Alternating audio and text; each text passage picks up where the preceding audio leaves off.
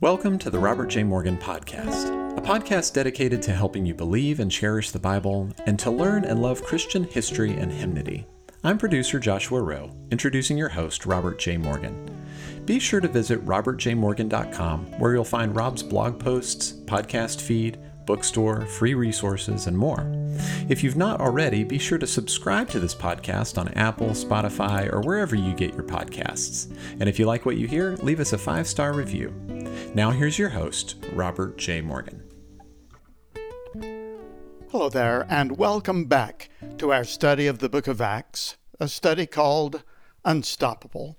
Let me ask you a question. When you feel the worst, who do you most want to see at that moment? Who is the best person in the world to cheer you up, to calm you down, to improve your perspective? When you have to talk to someone who will understand, who is it? Your husband, your wife, your best friend, your counselor, your pastor?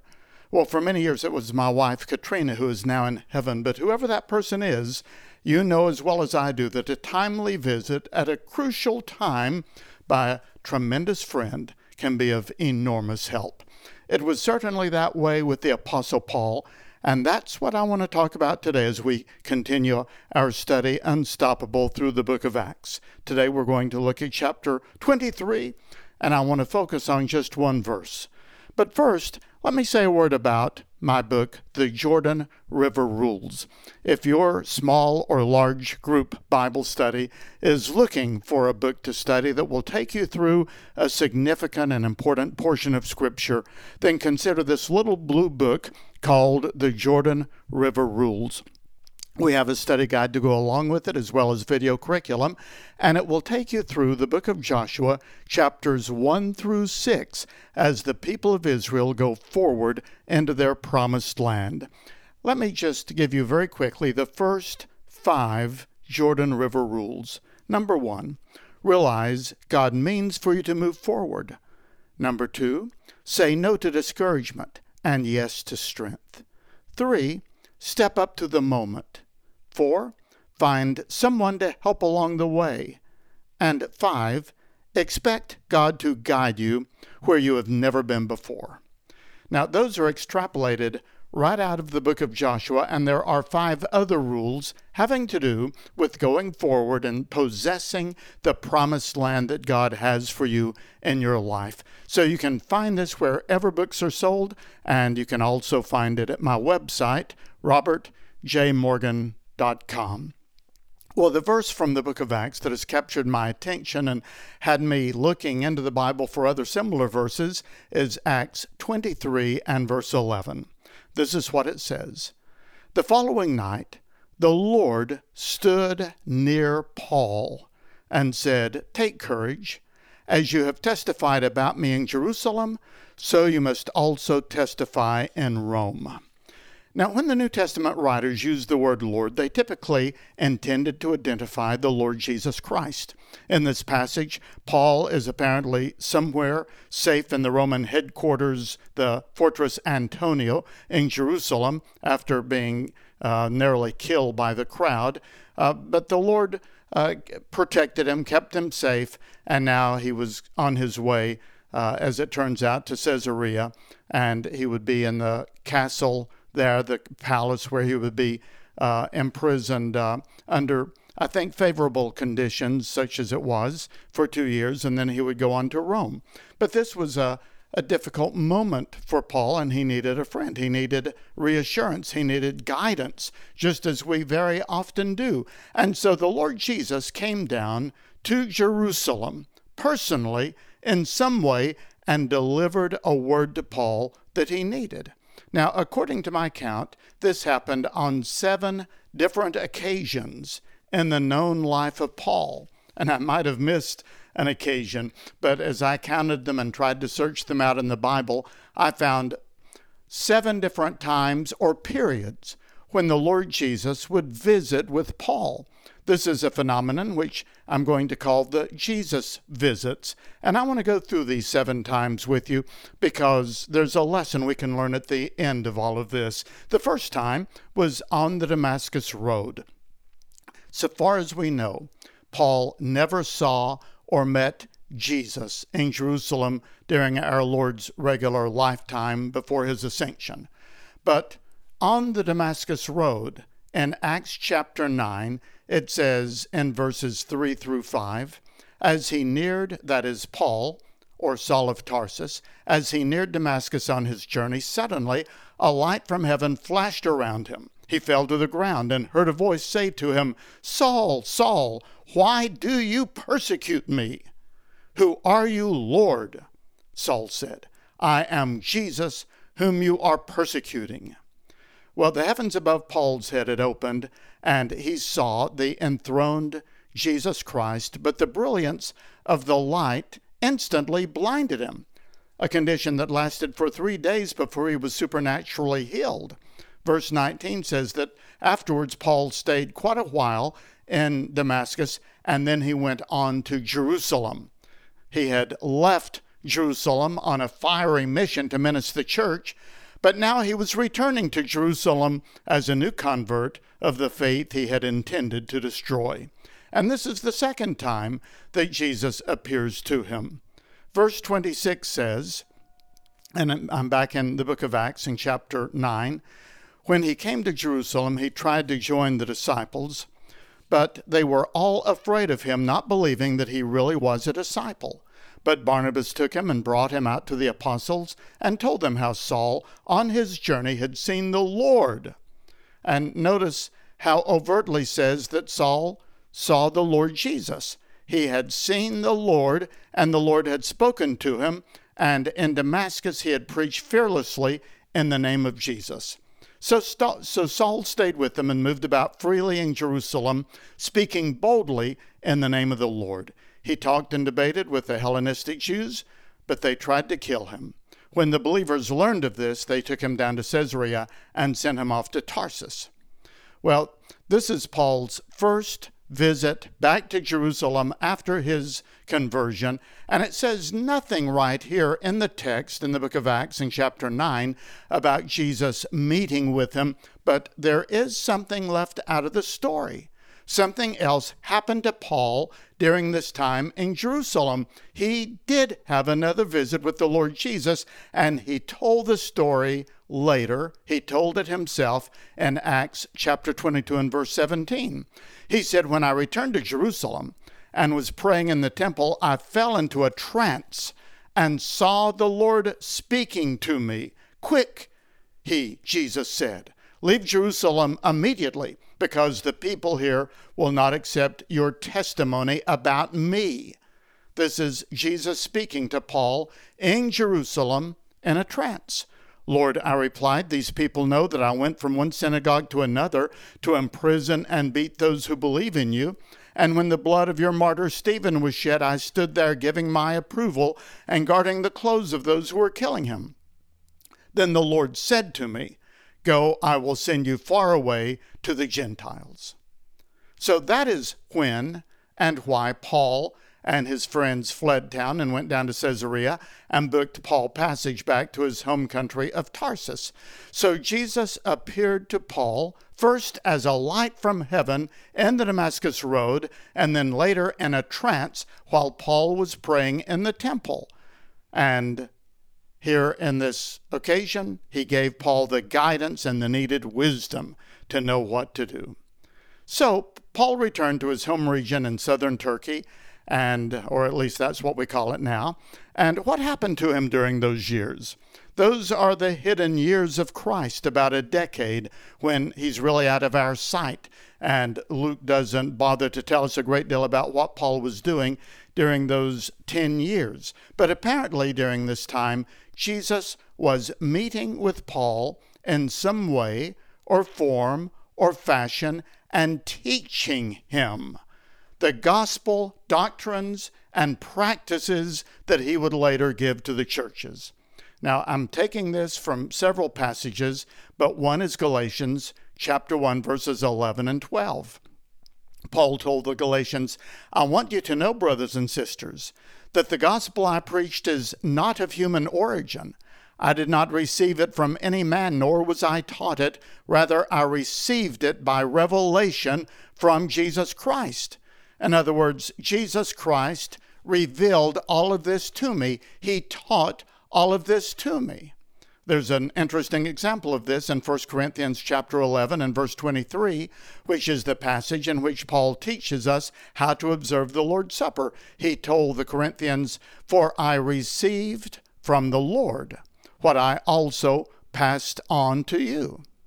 In other words, this is what Jesus told me to tell you about the observing of his communion service. And in Ephesians chapter 3, Paul spoke of receiving information about the nature of the church and of the church age. He said, "It was made known to me by revelation, that which was not made known." The information was not made known to the prophets of the Old Testament era. And also in 2 Corinthians chapter 12, Paul talked about the visions and the revelations he had experienced, including once when he had been transported up to the third heaven itself. He said that because of the greatness of all of those revelations, the Lord had allowed him to be afflicted by a thorn in his flesh, and he had prayed 3 times for deliverance. But the Lord Jesus had appeared to him yet again, saying, "My grace is sufficient for you." So all of these meetings, these revelations from the Lord Jesus Christ, apparently took place during Paul's hidden years before he began his missionary labors to prepare him as a preacher and as a minister and as the great layer out or explainer of the gospel which we have in his 13 incredible letters. So I would assume from this that Paul had extended times with Jesus in some form or fashion, in visions or revelations or in trances or in being taken up to heaven, or perhaps in the Lord Jesus coming down and just talking to him. But in some way, during these years, Paul had ongoing conversations with Jesus about what he would later preach and teach in the churches. Well, let's review. Paul met with Jesus dramatically on the Damascus Road. Then he met with him quietly in Jerusalem in the temple. And then he met with him, thirdly, repeatedly in the area of Tarsus during this 10 to 12-year period when he was preparing, or God was preparing him for his ministry. But now that's not all. In the book of Acts chapter 18, Paul got to the city of Corinth. He had been traumatized by what he had been through during his second missionary journey, including the brutal flogging in Philippi. And when he finally arrived in Corinth, he said that he came in fear and trembling. We've talked about this on earlier podcasts. But look at chapter 18 and verse 9. "One night the Lord spoke to Paul in a vision. 'Do not be afraid. Keep on speaking. Do not be silent. For I am with you, and no one is going to attack you or harm you, because I have many people in this city.'" So here in the city of Corinth, the Lord Jesus comes and appears to Paul, it says, in a vision. So we have these different words that are being used. Paul was in a trance, or he fell into a trance in Jerusalem. On the Damascus Road, he was blinded by apparently a literal light. In 2 Corinthians, he was taken up to the third heaven, and he had revelations from God. So we have these different words having to do with the ways in which Jesus connected with him. But Paul was having ongoing visits here from Jesus. Now we're coming to Acts chapter 23 and verse 11. It says, "The Lord stood near to Paul." Now that's anthropomorphic language. This is literal physical language here. The Lord stood near Paul on the night after his appearance before the Sanhedrin and said, "Take courage, as you have testified about me in Jerusalem, so you will also testify for me in Rome." Now this is clearly Jesus speaking, because he identifies himself. "You have testified for me. You will stand before the Roman emperor on my behalf." So it says here, not that Paul fell into a trance, or not that he had a vision, or not that he was caught up to the third heaven, but that Jesus stood near him. So let's look at this story in a little bit more detail. This is in Acts 23. It really is the passage we're coming to as we work our way through the book of Acts. Paul is brought before the Jewish ruling council, which was called the Sanhedrin. The title Sanhedrin comes from a word meaning to sit together or to assemble.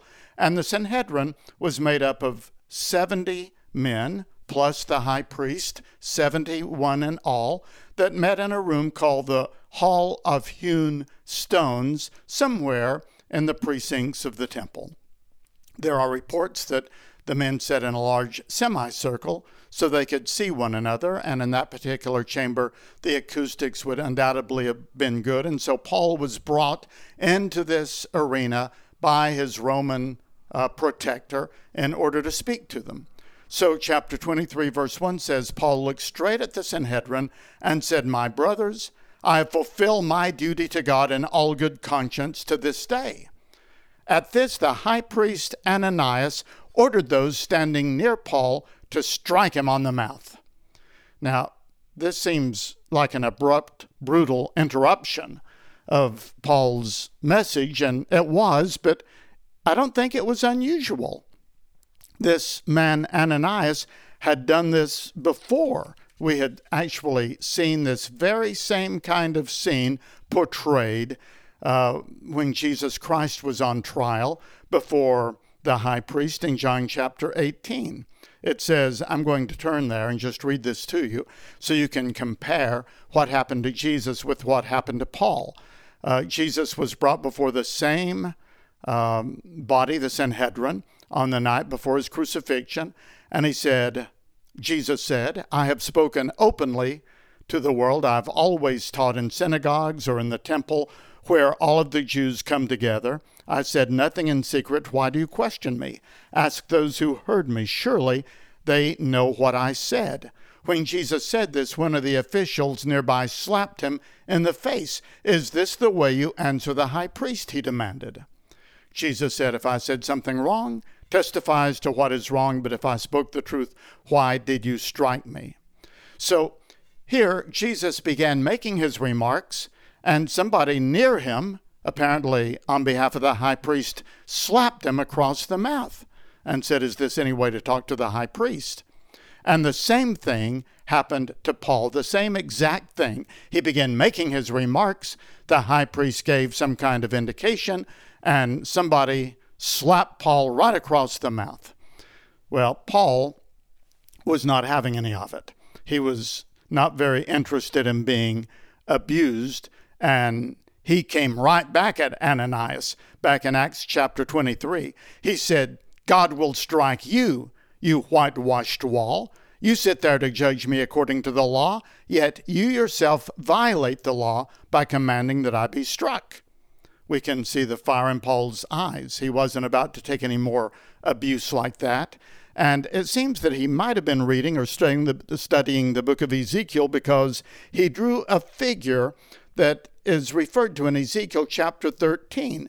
Ezekiel said about the false religious leaders of his day, they are like flimsy walls that are built and they're painted with whitewash, and though they look like they are fresh and sturdy and strong, they are really just about to fall over and to crash. So a whitewashed wall was a wall that was decayed or deteriorated and was in danger of collapse, but people put a fresh coat of paint on it to disguise its rottenness. And so Paul said to Ananias the high priest, "You are a whitewashed wall. How dare you judge me for breaking the law when you're breaking the law more than I am?" Well, those standing near Paul said, "How dare you insult God's high priest?" Paul replied, and this is Acts 23 and verse 5, "Brothers, I did not realize that he was the high priest, for it is written, 'Do not speak evil about the ruler of your people.'" Now, no one is quite sure what to make of Paul's response here. He might have been being sarcastic, or he might have been saying that he didn't consider Ananias, who was a political appointee, as a genuine high priest. Or he might have been saying that his eyesight was so bad he didn't recognize him. We really don't know. But we do know that at that moment Paul had taken all that he was going to take from the Sanhedrin, and so he did something masterful. He just shouted out, "My brothers, I'm a Pharisee, descended from Pharisees. I stand on trial today because of the hope of the resurrection." And at that, the entire assembly just broke out into arguments and shouts, because many of them in this assembly were Pharisees, and the Pharisees believed in the reality of the resurrection, but the others, including the high priest, were Sadducees, and the Sadducees, it says in verse 8, did not believe there was a resurrection or angels or spirits. And so verse 9 says there was a great uproar. And some of the teachers of the law who were Pharisees stood up and argued vigorously, "We find nothing wrong with this man. What if a spirit or an angel has spoken to him?" Verse 10 says, the dispute became so violent that the commander was afraid Paul would be torn to pieces by them. He ordered the troops to go down and take him away from them by force and bring him into the barracks. And so Paul was brought into the fortress Antonia, which is adjacent to the temple and was the barracks for the Romans there. So now we come to verse 11, which is the verse that I referred to earlier. The following night, the Lord stood near Paul and said, "Take courage. As you have testified about me in Rome, so you must also testify in Rome. Or as you have testified about me in Jerusalem, so you must also testify about me in Rome." So be full of courage. Just keep your courage up. Do not be discouraged. Stay encouraged. Take courage. Take cheer. You are not finished. This isn't the end of anything. You are going to make it to Rome. And just as you have testified for me here, you will testify there.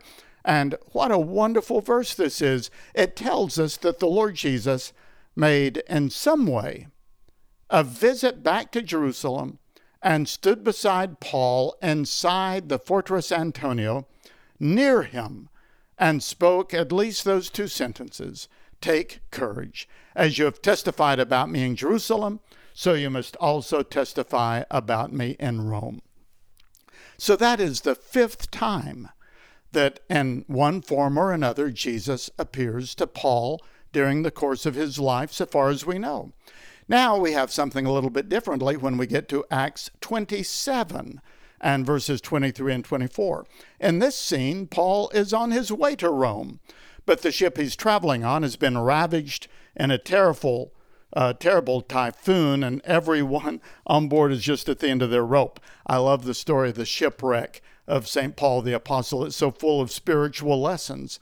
But the one that I'm focusing on here is this one. Paul gathered the crew together and he said, "Last night," and this is Acts 27, verses 23 and 24, "Last night, an angel of the God to whom I belong and whom I serve stood beside me and said, 'Do not be afraid, Paul. You must stand trial before Caesar, and God has graciously given you the lives of all those who sail with you.'" Now, this time, it was an angel. Jesus sent an angel, and an angel flew down to heaven to that storm-tossed ship. Everybody was drenched. Everybody was cold. Everybody was frightened. And the angel bore a message from Jesus and met with Paul on that sinking ship. Now, there is one more known time when the Lord Jesus met with Paul. And in his final known words, he writes about it. That would be the book of 2 Timothy. Paul described being on trial in Rome during his second Roman imprisonment, the one which would end in his execution. And this is what he wrote in 2 Timothy chapter 4. "At my first offense, no one came to my support, but everyone deserted me. May it not be held against them, but the Lord stood at my side and gave me strength, so that through me the message might be fully proclaimed." Here again he says, the Lord Jesus. I was there in the dock. I was facing trial before Nero. I was making my first defense. It was my first hearing. It might have been against some of Nero's judges, but it was in the Roman judicial system. And it was such a threatening frightening, almost hopeless scene that nobody went with Paul to that hearing. But he said the Lord Jesus was there standing beside me.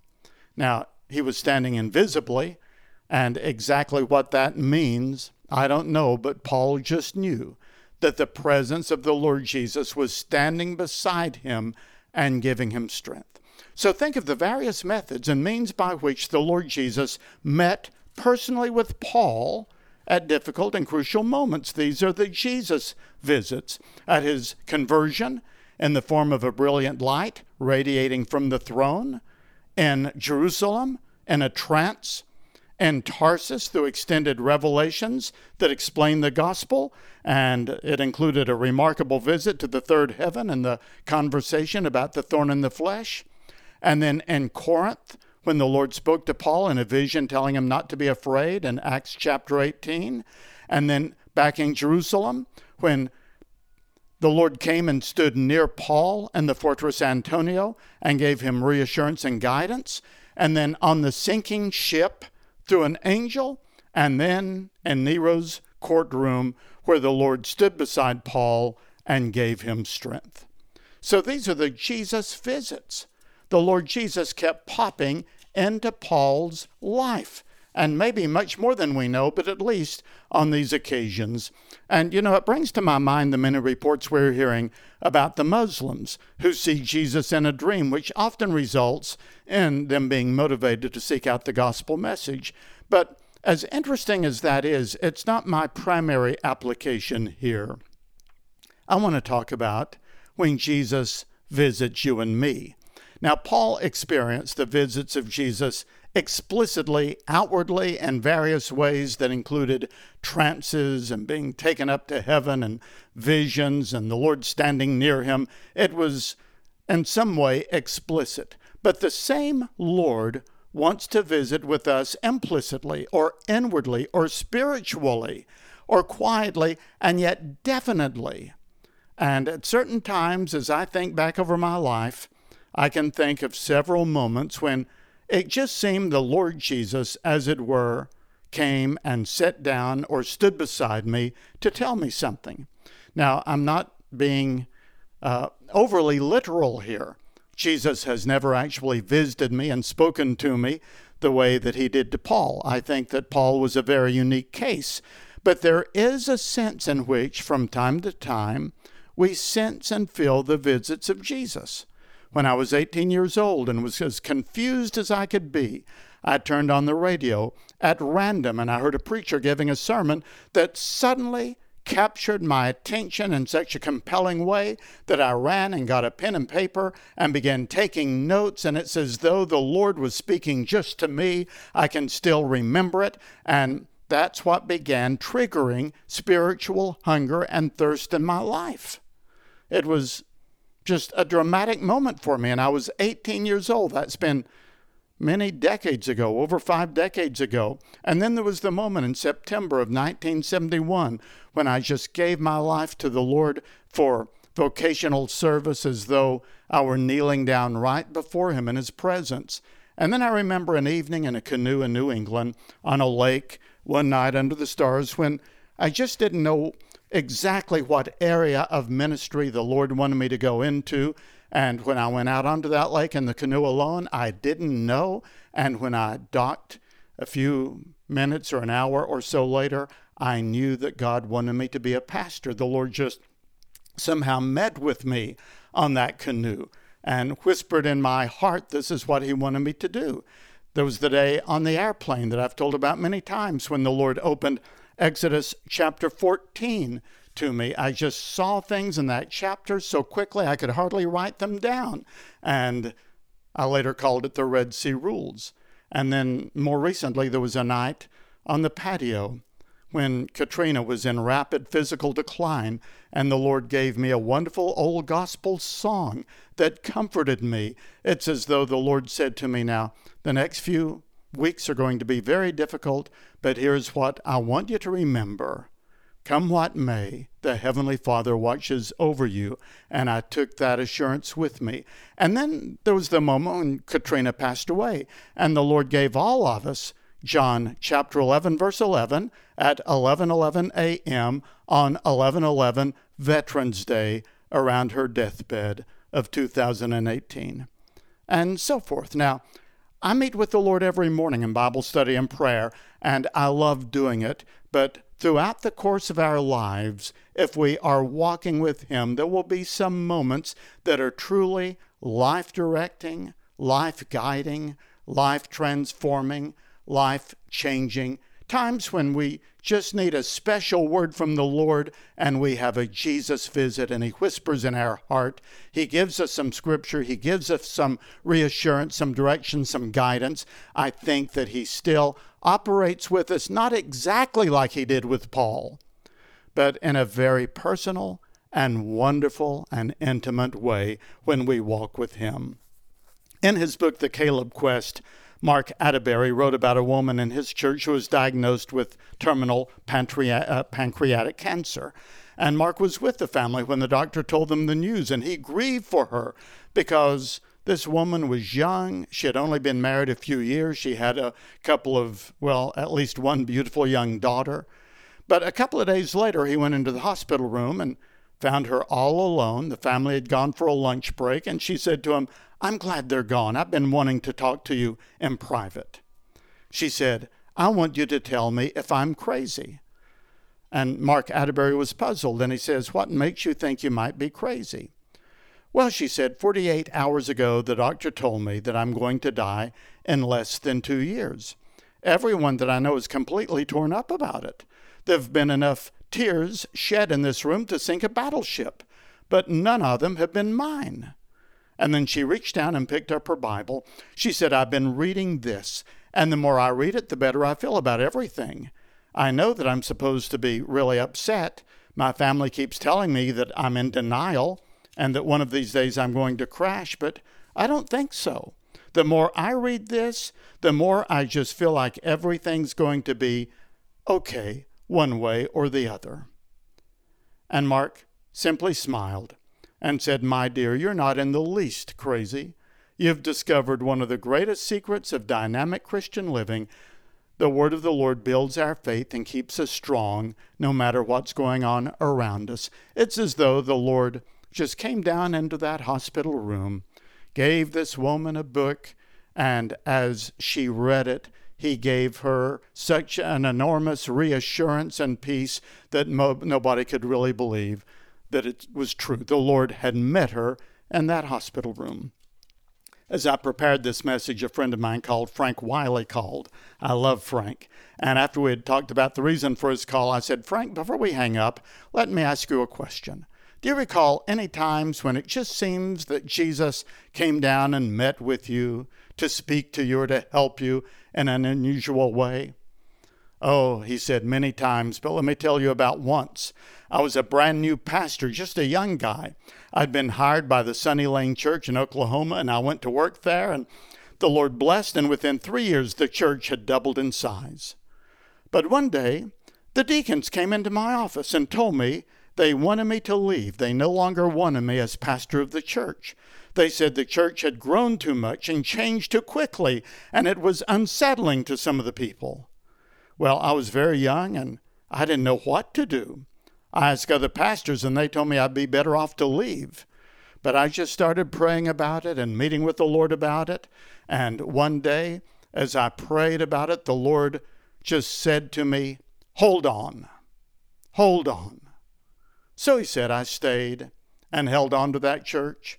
And I've been the pastor now for 49 years, and I'm having the time of my life." So here's my point. The Apostle Paul had Jesus visits, at least 7 different visits or periods of visits that I can track. I believe that when our hearts are open to the Lord also visits with us on special occasions when we need Him.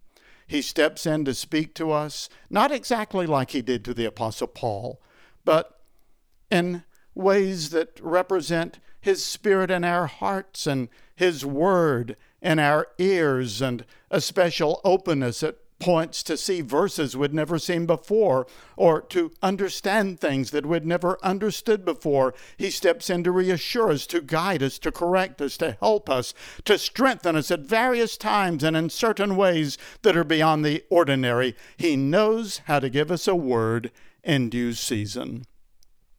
I long for more and more such times, don't you? So let's all learn to pray as the boy Samuel did. Speak, Lord, for thy servant is listening. And let's all look forward to and appreciate and welcome the moments when Jesus visits with us as we make our way through life. Well, I hope that this has been an encouragement to you. This has been a little different kind of study because we have looked at a lot of different passages, but it was intriguing to me, and I always hope that if something has spoken to me, it will speak to those with whom I share it. Please check out all of the podcasts from the Book of Acts, the series called Unstoppable, as well as the Jordan River Rules and all of my other resources at our website, robertjmorgan.com. And join me every day on social media for a 59-second Bible study as we go through various books of the Bible. This podcast is produced by Joshua Rowe and his company, Clearly Media. Music is by Elijah Rowe. The Lord bless you for listening, and may He be with you until we meet again.